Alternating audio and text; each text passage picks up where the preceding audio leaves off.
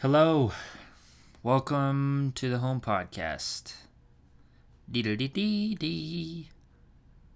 The Home Podcast. We need to come up with some cool little bum ba dum bum bum bum ba-dum. The Home Podcast, coming at you live. You know, need to figure that out. And gonna apologize in advance. I got the sniffles, so get used to it and don't pay attention to it. But before we get started on what I want to talk about tonight, this day, it's not tonight. It's 10:10 a.m. But before we get started, I got a few things I want to share with you guys. First thing is we got the home game night coming up September 3rd, this Sunday. Hopefully you listen to this the night before. But it starts at 4 o'clock. It's going to be at 2569 South Quintero Way, and that is Blake's house. And the zip code's 80013. It's going to be a night full of yard games, board games, video games, food, snacks, stuff like that. It's going to be a blast. We're looking forward to it, and it's going to be a night full of fun. So just be there. If you don't think you're going to know anybody, that's okay. Still be there. That's what the night's for, is to hang out with each other, get to know each other better. Cool? So see you there. It starts at 4. If you're not on time, it's okay. If you need to come at 7, it's okay. It's an open house kind of thing. You don't have to be there at 4 and then we're going to lock the doors. That would be creepy. But what I want to kind of talk through tonight is, and I guess the way I'll start this is, this is kind of a message that kicks off a mini series, like a 2-week series, called The Kingdom of Heaven. And in this series, I want to dive into the concept of on earth as it is in heaven, that Matthew 6:10 states. On earth as it is in heaven. And I want to dialogue through what that actually means and how. And I guess my first thought is when I hear that, or before I kind of, obviously, it's not now, but because then I shouldn't be preaching this, but you'll understand in a second. My first thought was when I heard that, first of all, what does that mean? And second, it sounds impossible. You know, heaven in my eyes is a place where we're striving to go and not a point of access for today. And maybe that's the way it resonates with you today, but there's moments in history and in my own personal life where heaven actually came down. It did something incredible. Whether it was a healing, a prophetic word, a miracle, an amazing thing, in history, like Azusa Street revival, awakenings in history, and maybe you've heard of Pentecost. I've really got the sniffles. I got allergies really bad. But we're going to kind of focus on a key kingdom aspect called unity, and it's one of my favorite topics. I love preaching on unity because it is the foundation of Christianity. If there's no unity, then we can't really do anything. And we should just pack our bags and go home. And it fits in our times today, you know. We're in a pretty weird time in history where everybody's fighting with each other. Nobody's really united. So I thought tonight we could talk about unity. And as you know, the opposite of unity is division, right? If you're not unified with somebody, you are not a part of them. You're divided with them. One is a kingdom of heaven trait, and one is a kingdom of darkness trait. Obviously, unity is heavenly, and division is I guess I'll say hellish. It's not part of heaven. Sorry, that was disgusting. So if you would turn to Acts 2, that's where we're going to be hanging out. Cool? Unity is a huge passion of mine, and frankly, I struggle with it at the same time because I'm human. And as we read through this this Acts 2 story, just get ready. It's freaking sweet. It's dynamic. So yeah, let's just do this. Acts 2 verses 1 through 2. It says, "When the day of Pentecost arrived, they were all together in one place, and suddenly there came from heaven a sound like a mighty rushing wind, and it filled the entire house where they were sitting." Okay? So right away, you see in one verse the word unity. They were all together in one place, right? So my family loves doing these escape rooms. And the kind of point of these escape rooms is to get out of the room. And you're trying to you're trying to defuse a bomb or find a murder weapon, and you have an hour to do it. And you're solving clues and puzzles and unlocking locks and all sorts of these things. And you can the best teams are engaged all at the same time. If you have one leader in this thing who's kind of calling the shots and doing everything, you're going to lose and you're going to fail. The game is designed around different personality types and different people's strengths and weaknesses, and you have to rely on your team all the time. So like I said, if you have one person who's just heading this up, your team will lose. And it's kind of just like hockey or soccer or football. If you have a bunch of amazing wide receivers, your team would suck, because nobody would be able to throw the ball. There would be no quarterback, right? Or a bunch of forwards in soccer, you would lose because you would have zero defense. And yeah, they can run fast and score a lot of goals, but if nobody's defending, then you're probably going to lose. In this escape room, you have multiple eyes, but one goal. Same thing on Earth. Multiple eyes and skills, but one goal. And we'll talk about that one goal in a minute. So, let's go back to the Bible. Before chapter 2, there was chapter 1, right? Chapter 1 ends with them adding to their team and kind of continuing Christianity. And as we kind of go through the story, remember that Jesus is now gone. He is in heaven now. He's not on earth. And all the disciples, they're all hiding in the upper room, and they're trying to figure out what to do next.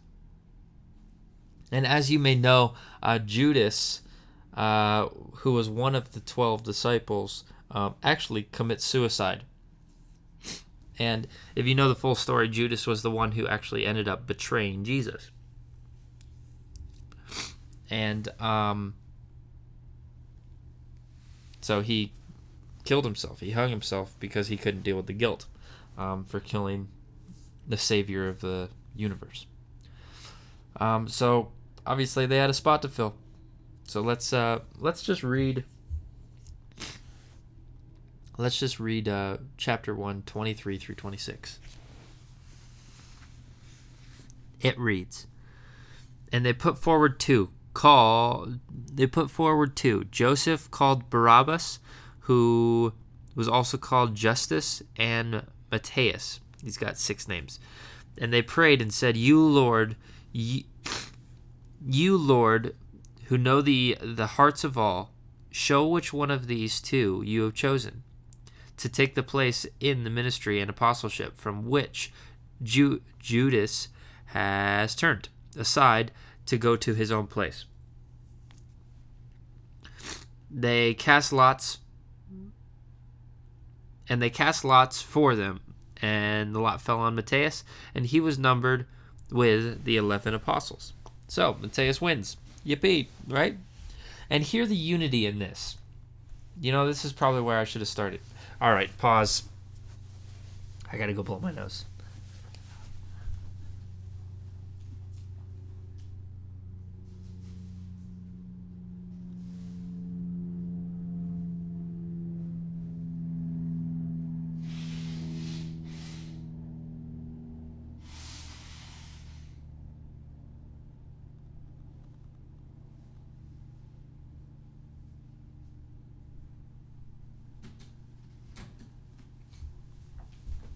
I'm telling you guys that you're always just going to get this thing raw.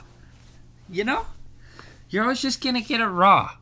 Whether it is a screaming child in the background, or a jet plane flying over, or my disgusting nose. So, let's jump back in. Hope you guys remember what we were talking about, because I do. So we were in Acts 23 through 26, and they were praying to figure out who was going to fill Judas' spot. They decided Matthias was going to fill the spot. And what I want to focus in on is the unity just in that. They prayed and then acted on and what the Lord did, and it was no coincidence. It's just, there's no such thing as coincidence. They prayed together in one place to fill the position, and boom, the Lord showed up and did it. That's freaking cool. All right, back to Acts chapter 2. So they're all still in the house on the day of Pentecost, and the sound from heaven like a rushing violent wind filled the house. Okay? Acts 2 verses 2 through 4. Reads, "And suddenly there came from heaven a sound like a mighty rushing wind, and it filled the entire house where they were sitting. And divided tongues as of fire appeared to them and rested on each of them. And they were all filled with the Holy Spirit and began to speak in other tongues as the Spirit gave them utterance." Cool? Cool. So the house fills with a wind sound, then appeared to them in tongues of fire and rested on them. And they were filled with the Holy Spirit and began to speak in tongues as the Lord gave them utterance. Really cool. Okay, and this sounds familiar in a couple locations. Before we move on in this, Luke chapter 3:16, John the Baptist says, John answered them, saying, "I will baptize you with water, but who is mightier than I is coming, the strap of whose sandals I'm not worthy to untie. He will baptize you with the Holy Spirit and fire." And then again in the Old Testament, in the prophet of Joel, chapter 2, verses 28 through 29, it says, "And it shall come to pass afterward, and I will pour out my Spirit on all flesh. Your sons and your daughters shall prophesy, your old men shall dream dreams, your young men shall see visions, even on the male and female servants. In those days I will pour out my Spirit." So, did they know this was coming or remember? And I would journey to say I think so, because we'll see in a few verses Peter quotes this passage again. So you immediately see that nobody's really that confused. It didn't say a mighty rushing wind came through the house and everybody started speaking in tongues and everybody was in chaos. It doesn't say that. It just says very plainly these are the things that were happening. And it didn't say anybody was worried, didn't say anybody was confused. It didn't say the apostles didn't know what was going on. So let's kind of dig a little deeper into this. Why tongues of fire? Okay? Because when I envision this with my very weird cartoon brain, I envision a pink tongue. Bear with me. A pink tongue coming out up and over these disciples and people that's on fire, because it says tongues of fire rested on them. Obviously, it's not what that means. What this means is tongues, or a tongue represents communication and speech. And we need a tongue to be able to talk, right? We need it to share the gospel. And fire symbolizes God's purifying presence and nature. It burns away the undesirable elements of our lives and sets us aflame to ignite others. So, really cool, right?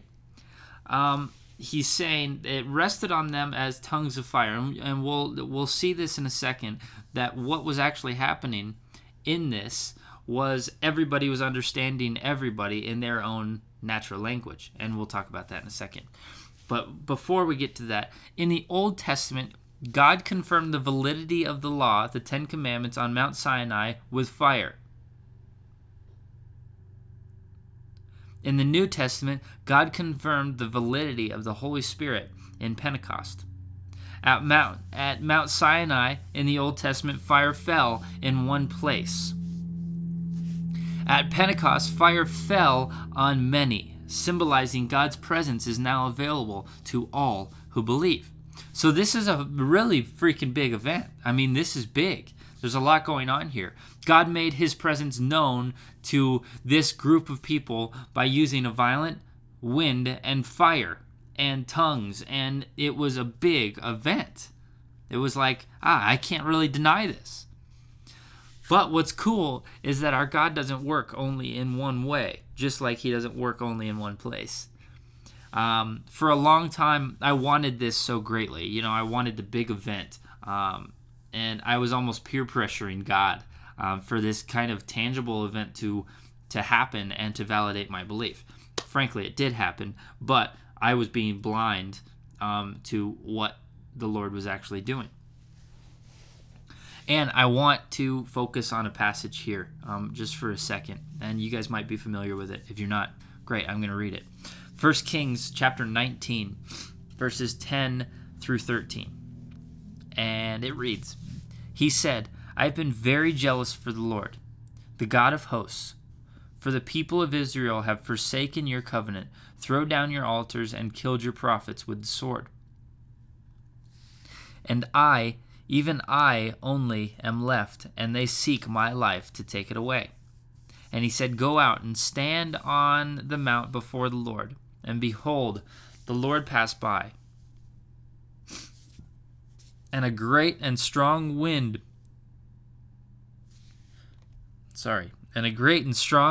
tore the mountains and broke it into pieces, and the rocks before the Lord. But the Lord was not in the wind. And after the wind, an earthquake. But the Lord was not in the earthquake. And after the earthquake, a fire. But the Lord was not in the fire. And after the fire, the sound of a low whisper. And when Elijah heard it, he wrapped his face in cloak, and went out and stood at the entrance of the cave. And behold, there came a voice to him and said, What are you doing here, Elijah?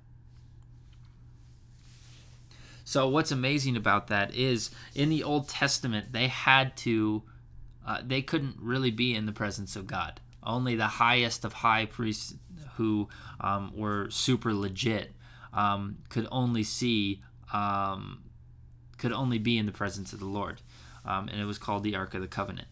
And what's funny about this is, yes, the Lord only rested in one place. So only the high priest could be there.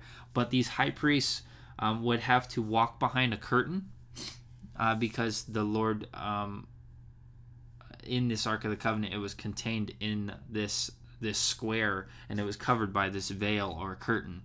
And before the high priest would walk in there, the people would tie a rope around his stomach, because sometimes it would knock him out and kill him if he were to walk in there. And then they can't get him out because they're not the high priest, So they would have to pull him out, pull his dead, limp body out of the Ark of the Covenant. So pretty wild. And that's why Elijah shielded his face with the cloak, is because the presence of the Lord was not everywhere. On Pentecost, you don't see everybody shielding their face, right? That's because Jesus died, and when he died, that veil tore. And if you want to hear more about this, go to our entire list of podcasts on iTunes or whatever you're listening to, and click on the one called Veil, and it'll map out this much better than I just did in that summary. But what I want to get across is the Lord can do whatever he wants, and he can show up in wind and in fire, or he can show up in a small, still voice and a whisper.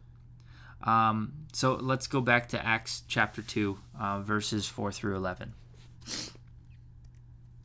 And it reads, "And they were all filled with the Holy Spirit and began to speak in tongues of the Spirit as the Spirit gave them utterance. Now there were dwelling in Jerusalem. Oh my gosh, I just can't read ever. Now they were dwelling in Jerusalem, devout men of every nation under heaven. And at this sound the multitude came together, and they were bewildered, because each was hearing them speak in his own language. And they were amazed and astonished, saying, Are not all of these speaking Galileans? And how is it that we hear each of us in his own native language?" And then it lists off a bunch of cities or countries, like Parthes, and I can't ever say them. So let's jump to 11. There's 19 of them. "Both Jews and Prolists, Cretans and Arabians, we hear them telling in our own tongues the mighty works of God." Okay? So more amazement. They were speaking in tongues of fire, and everyone could understand what they're saying. One thing you should hear tonight is the Lord can change your mind and tune your ears to understand. And that's good news. They were confused because they didn't have Spanish or French class in their high schools, right? They were all coming from different areas, and they didn't know. I mean, it's not like everybody just knew a language. They were all speaking in that language. It's like if I never learned Spanish before, and then I went to a Spanish-speaking country and I spoke it, and the reason I was speaking it was to share the gospel. So the beauty of verses 8 through 11, which I skipped over because I can't pronounce any of them, is that's 19 different cultures. It's 19 different languages. It's 19 different colors. It's 19 different upbringings. It's 19 different heritages. It's 19 different thoughts. And all heard the gospel because of the Holy Spirit and because of tongues. No matter who you are, God speaks to you. He has the language. He knows the language. One thing I forgot to mention at the beginning of this is also called Pentecost is also called the Feast of Weeks. So maybe you're asking, why were all these people in one territory? Why were they all in Jerusalem? So all people from all over the country were gathering in Jerusalem for this Feast of Weeks kind of festival, and it was showing thankfulness for harvested crops. So no coincidence here. God is the best admin and organizer ever. He knew that he wanted to reach multitudes. So Pentecost happened on Feast of Weeks. Pretty cool. Pretty smart. God knew that he could reach a large part of the world on this particular day with those particular people. A large part of the world got to witness firsthand the power and the presence of the Holy Spirit. And this is what the 12 got to see wherever they went. And so can we. Pretty sweet. Let's go back, or let's keep reading. 12 through 13. It reads, "And they were all amazed and perplexed, saying to one another, 'What does this mean?' But others mocking said, 'They are filled with new wine.'" So everybody's confused. not because of what's actually happening, but because everybody's hearing their own tongue, and they're hearing their own language with people who don't speak their language. Now, for the sake of this time and filling up our time with this kind of chunk of scripture, I'm going to skip over it. I don't usually do this, but it's a good. I don't usually do it. I don't really like to do it, but I don't want to make this an hour-long podcast. So I'm going to skip over Acts chapter 2, 14 through 36. And what happens here is Peter actually gets up and kind of says, hey, this is what's going on. And then says, hey, Jesus, and shares the gospel. And he essentially brings clarity to what's going on and tells everybody that you're sinners and you suck and that you need Jesus. So that's what's going on. That's what happened before this. But we're going to pick up back in 37, verse 37. Now, when they all heard this, they were cut to the heart and said to Peter and the rest of the apostle brothers, what shall we do? And Peter said to them, repent and be baptized, every one of you, in the name of Jesus Christ for the forgiveness of your sins, and you will receive the gift of the Holy Spirit. For the promise is for you and your children and for all who are far off, everybody the Lord our God calls to himself. So really cool. I love the question that he asks. What do we do?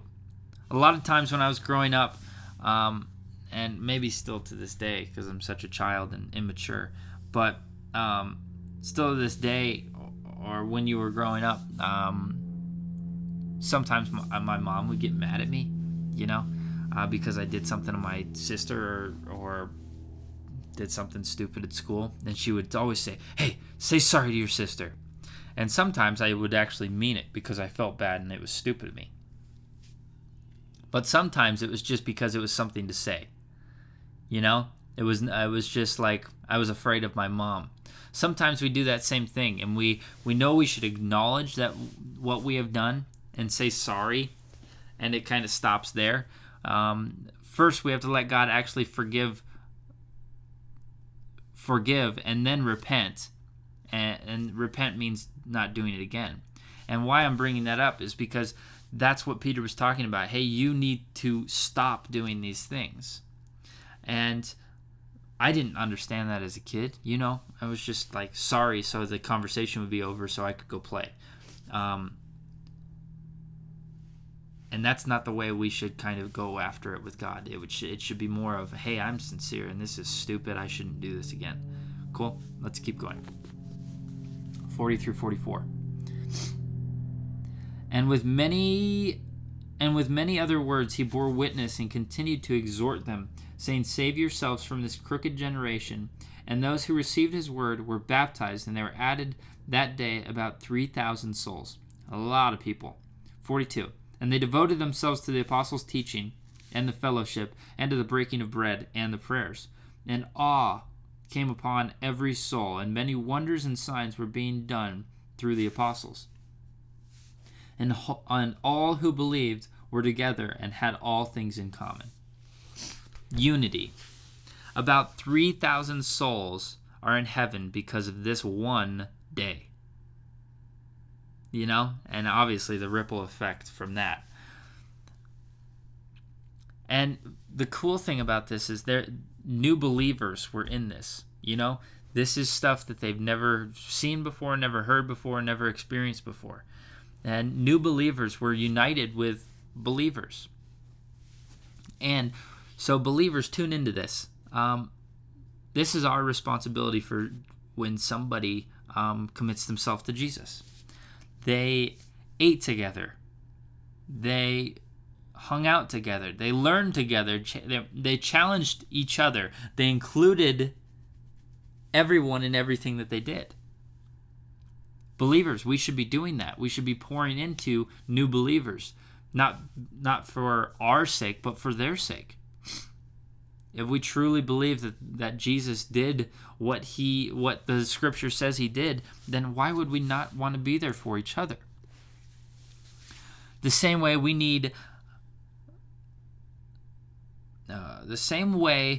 and others need to be in unity. United in community, right? This is what community is. Eating together, hanging out together, learning together, challenging each other, including each other in everything. Let's map out a scenario.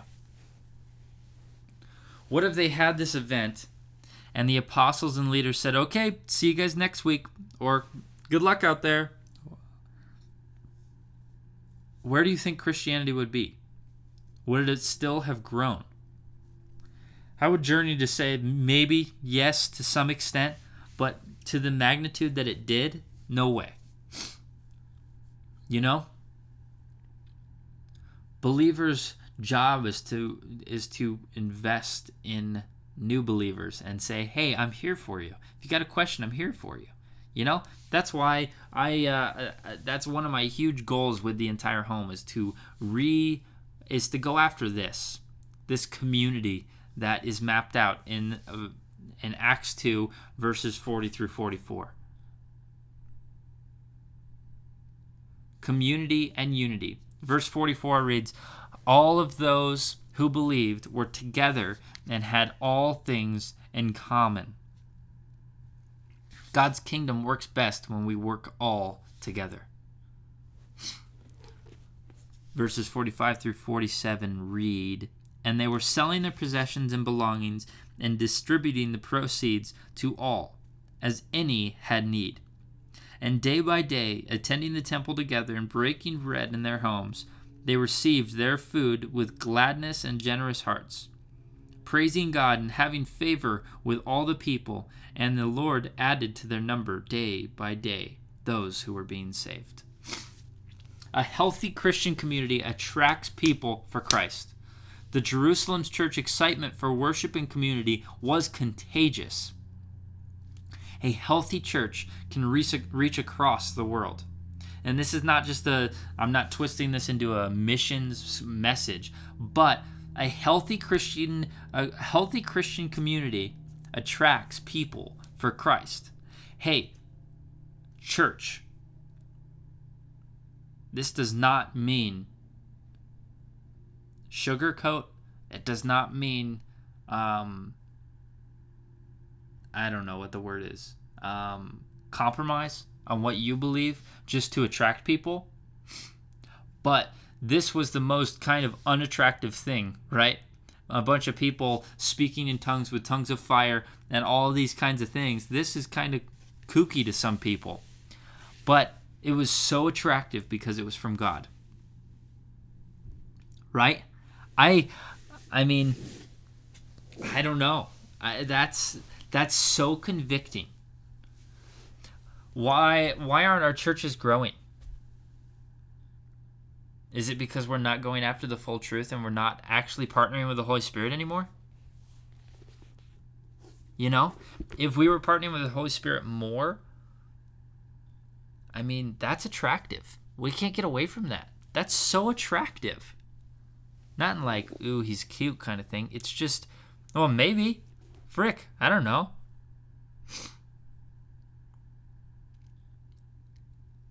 A healthy Christian community attracts people for Christ. The Jerusalem church's excitement for worship and community was contagious. That's beautiful. That's freaking legit. That's what the home's going after. That's what all churches should be going after, is community and partnering with the Holy Spirit more and more and as much as we can and more than that, because we can't do anything without the Holy Spirit. Do you know that the Holy Spirit actually goes before you and prepares your way? And hooks you up and helps you out? And do you know that the Holy Spirit can actually take over your tongue and speak for you? That's what happened in this. You know the Holy Spirit can heal. You know the Holy Spirit can do whatever he wants. It's so cool. So if we are united in community, that's very attractive. People will want to be a part of what the Lord's doing. Not because of anything we're doing, but because of what the Lord's doing and what the Holy Spirit's doing. Duh. It's not about me. It's not about anybody. It's about the Lord. And it's about going after the Lord and being united with him first. And then everything else falls into place. Yes? Cool. If you have questions, comments, reach out to us. Cool? We're on Facebook, Twitter, Instagram, email, text, handwritten letter tied to a dove's foot.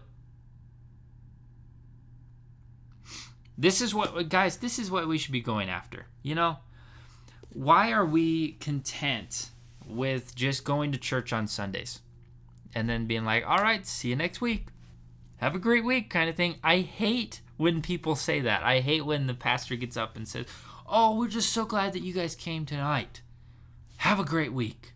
It's like, frick, we're supposed to be in community with each other. We're supposed to be partnering together. We're supposed to be encouraging each other. We're supposed to be eating together. What if the disciples only hung out with Jesus once a week? You know? Wouldn't go very far. Because they had 6 other days. Or frankly, 7 other days. You know?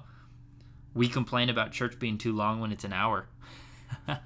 So, yeah, I could go on for this. And I'd probably just get myself in trouble. But that's the bottom line. Unity and community go hand in hand. Partnering with the Holy Spirit, we want cool things. We want the miraculous.